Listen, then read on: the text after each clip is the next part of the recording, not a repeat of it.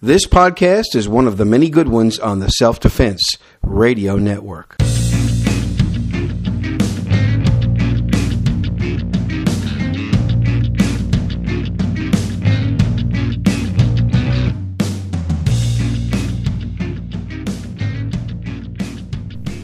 Hi folks, I'm Bob Main. Welcome to another episode of today's Survival Show, helping you do what you can with what you have, wherever you are. This is a practical, no tinfoil hat survival podcast. I don't go tinfoil hat on you. I just keep things rooted in common sense. That's how I believe that modern survivalism and prepping should be. It needs to become popular. It needs to become mainstream again. Well, my last episode that went out early last week, I had Allison Harris from Passionate About Prepping. She's not new to prepping, or she's not new to selling prepping supplies and things, but she's relatively new to podcasting. She's on the Self-Defense Radio Network, as is this show. And we realized after we finished up last week that there were some things we forgot to talk about.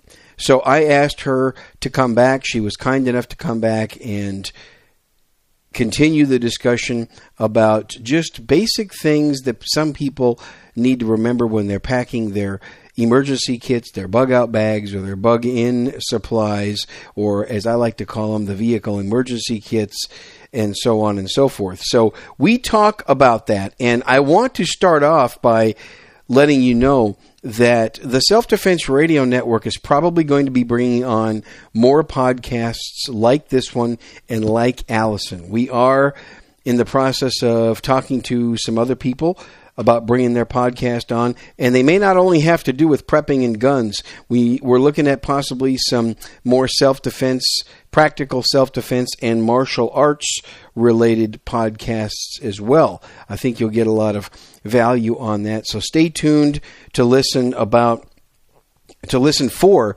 those episodes and those podcasts that we're going to be bringing on. Of course, I'll talk about it and I'll announce it. And as you know, everything that I talk about in a particular episode is in the show notes. So I want to remind you, today'ssurvival.com is the website. Today'ssurvival.com. There are 2 S's in that address, today'ssurvival.com, and you can go to all of the show notes. Many of you who are modern survivalists and you believe in staying prepared, as I do, many of you also carry guns. And I'm going to tell you, if you carry a gun, a lot of people are only focused on, well, carrying that gun and winning that gunfight. But even if you do everything right, and even if you don't actually use your gun, but a gun is involved, you could still get arrested. And a friend of mine, Paul Lathrop, from the Polite Society podcast, recently, that happened to him. And, you know, you want to talk about survivalism. You want to talk about a stink hit the fan event. Getting arrested can be a stink hit the fan event. It can be a disaster. It can be a disaster to you and your family, mainly because, think about it. First of all, you're going to have to spend a lot of money on your defense. But second of all, you're going to have to go to court a lot. You might go to jail for a little while. You're going to be missing work time. You might be missing the ability to get paid, depending on what kind of a job you have. Your family could be pretty shook up. So think about all that. If you have a way to weather that storm, if you have a way to deal with that disaster, great. It's probably going to cost you about $12,000 to $15,000, as it did my friend Paul Lathrop. You can go to Handgun World Podcast, episode 381. You can hear him tell his entire story. Handgun World Podcast, episode 381. He told me his story, and I shared it with the public. Or for $135 a year, you can become a customer of the Self-Defense Network radio sponsor, the Armed Citizens Legal Defense Network. Armed Citizens Legal Defense Network. A link will be in the show notes. armedcitizens.org. A link will be in the show notes. $135 a year. They pay your initial expenses and possibly even more if you have to defend yourself after you use your gun, or even if just your gun is involved in the whole incident. If you sign up, please support the Self-Defense Radio Network. Use the tracking code Paul Lathrop, or 15625. That's 15625. That's just a tracking code. It's a way where they measure how much business we're sending them, and the network makes a little bit of money. So it's a way that you can, if you're going to get one of those memberships anyway, you can support us without having to spend any extra money. Again, check the show notes for details on that. With all that said, let's get right to the follow-up interview with Allison Harris from Passionate About Prepping. This is Clay from Skilled Gentleman Podcast. You're listening to today's survival show with Bob Mayne. All right, my guest for this episode, same guest as last week. I invited her to come back for part 2. Allison Harris from Passionate About Prepping. Welcome back. Thanks so much, Bob. I'm so glad you invited me back. I tell you what, it was good. The first one was so good. I was listening and doing a lot of learning, taking some notes and things, so I wanted you back. And you had said, after we signed off last week, that there were a few little extras that you wanted to talk about, and so let's do that. Right. Last week we talked about the stuff most people think of, having the food, having water, shelter, first aid, and some tools. Usually those are the first things on top of your mind. The extras, I think, are the comfort items. There's some more, but the comfort items is a real big one. Have some candy with you, or have some gum. Yeah, that's right. Keeping up that morale is so important. And in any emergency situation, you end up with some downtime too. So how about something to do? Maybe a deck of cards. Or for the kiddos, have a coloring book and a pack of crayons. And especially like a stuffed animal or something that's their favorite, because little ones really need something to cling on to, especially when they're scared. Yeah, how about board games? Board games are great if you're doing at-home supplies. Don't work out so well for bug-out bags. No, they don't fit in a bug-out bag very well. Well, they can, but they're going to take up a lot of space. Yeah. How about DVDs and battery-operated DVD players? If you want that for an option, that would be great too. Yeah. I mean, they're just battery make sure operated. You have plenty of batteries. Make sure you got plenty of batteries. Yeah, that's right. Make sure. Or you can go with the rechargeable option and get yourself a solar charger. You can do that. Or you can also, as long as you can start your vehicle, you've got battery power, you can also get the adapter to allow you to plug your DVD player into your vehicle. Yes, you can, but make sure you have plenty of gas. But make sure you got plenty of gas. Yeah, all that stuff. But yeah, you're right. The comfort items in a survival situation after a disaster, comfort's important, isn't it? Mm-hmm. It is. And for your at-home supplies too, why not put a few books down there, especially old favorites, or something new, maybe learn a new skill while you're sitting around and waiting. Mm-hmm. Yeah. You can learn herbal remedies, or have a good first aid book. I recommend the Department of Defense puts out a few that are really handy. They're specifically first aid for emergency situations.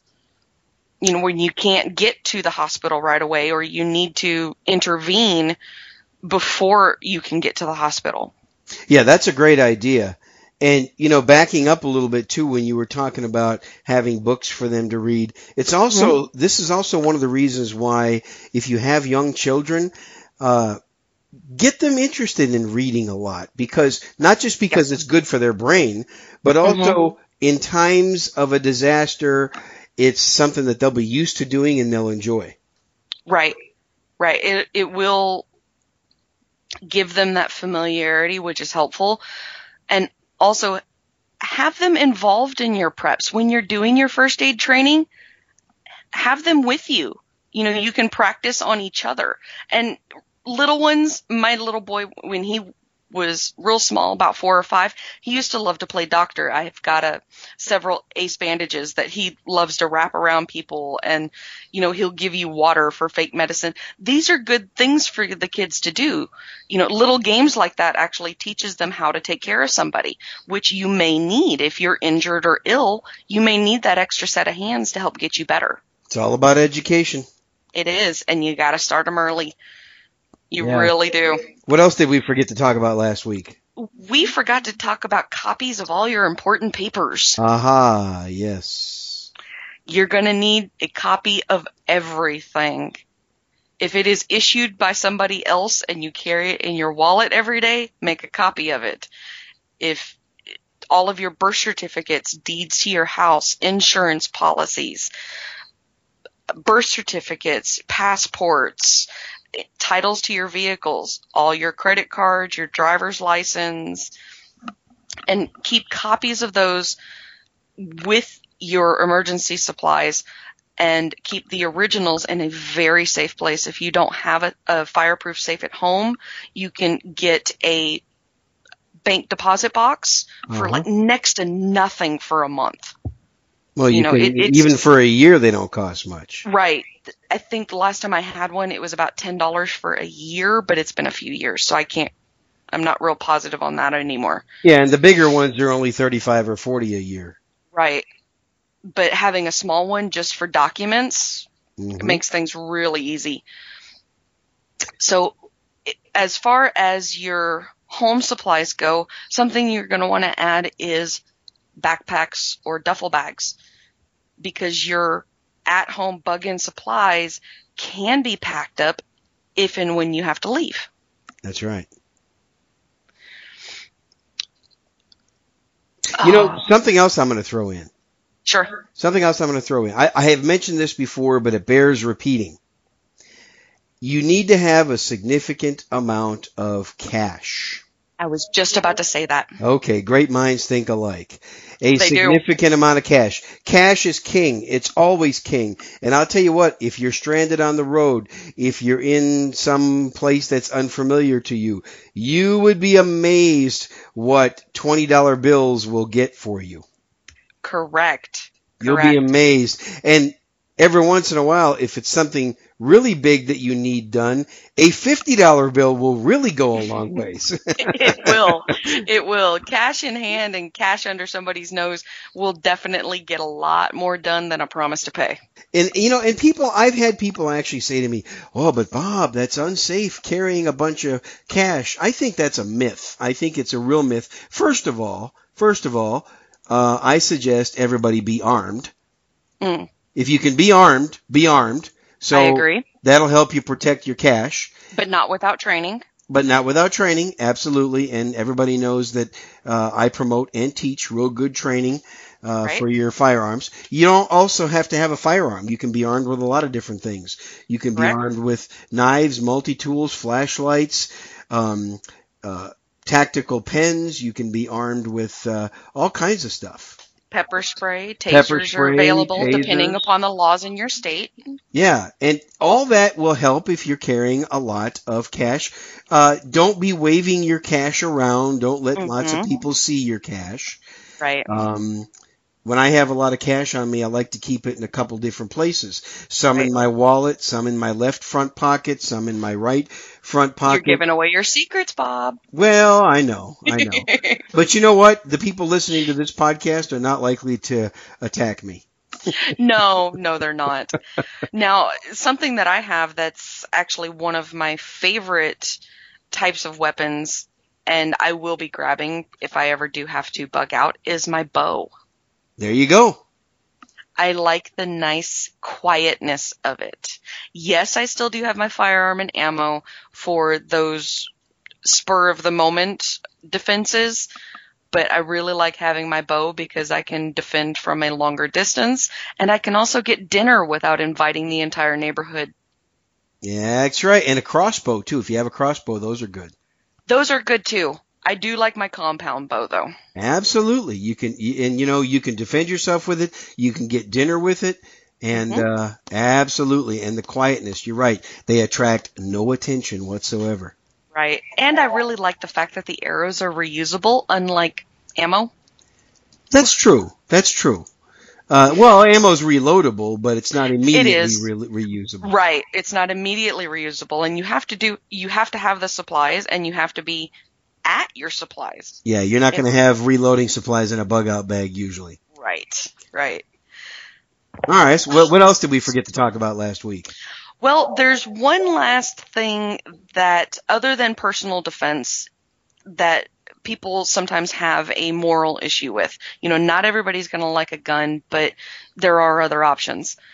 The last one that could be a moral issue for some people is birth control. Mm-hmm. Yeah, it could be a moral issue for some, yes. But just because, just because your life is turned upside down right now doesn't mean that stuff stops. It's true. You know, there's been more babies created right during wartime than any other time in history. Well, that's true. And people are going to have to reconcile this with their religious beliefs. But if it's not a problem for you, then that's a great prep. You're right. Yeah. That is one thing I do recommend. Even if you don't use it, prophylactics, condoms, they do have multiple purposes, and I actually put this on episode 2 of Passionate About Prepping, is the multiple different uses for condoms. You can use it, I'm serious, you can use them for water collection, you can use them to make an ice pack, you can put them over your feet to keep your feet dry if you're in rainy weather. You can do all different kinds of things with them. Very true. If you cut off the closed end, you can actually use it to waterproof a bandage. If you have a wound on your arm or something, you can cover that bandage and keep it clean and dry. And see, you're talking about alternative uses for different types of items. And this is something that people need to study. What are some of the different alternative uses? A good thing you can do is just get on the internet and Google alternative uses for different supplies. Or you can listen to my show, because I have a new one every week. Or you can listen to Passionate About Prepping, episode number 2. And episode number 3 was chapstick. Did you talk about alternative uses for chapstick? I did. Why don't you give out a few of them here?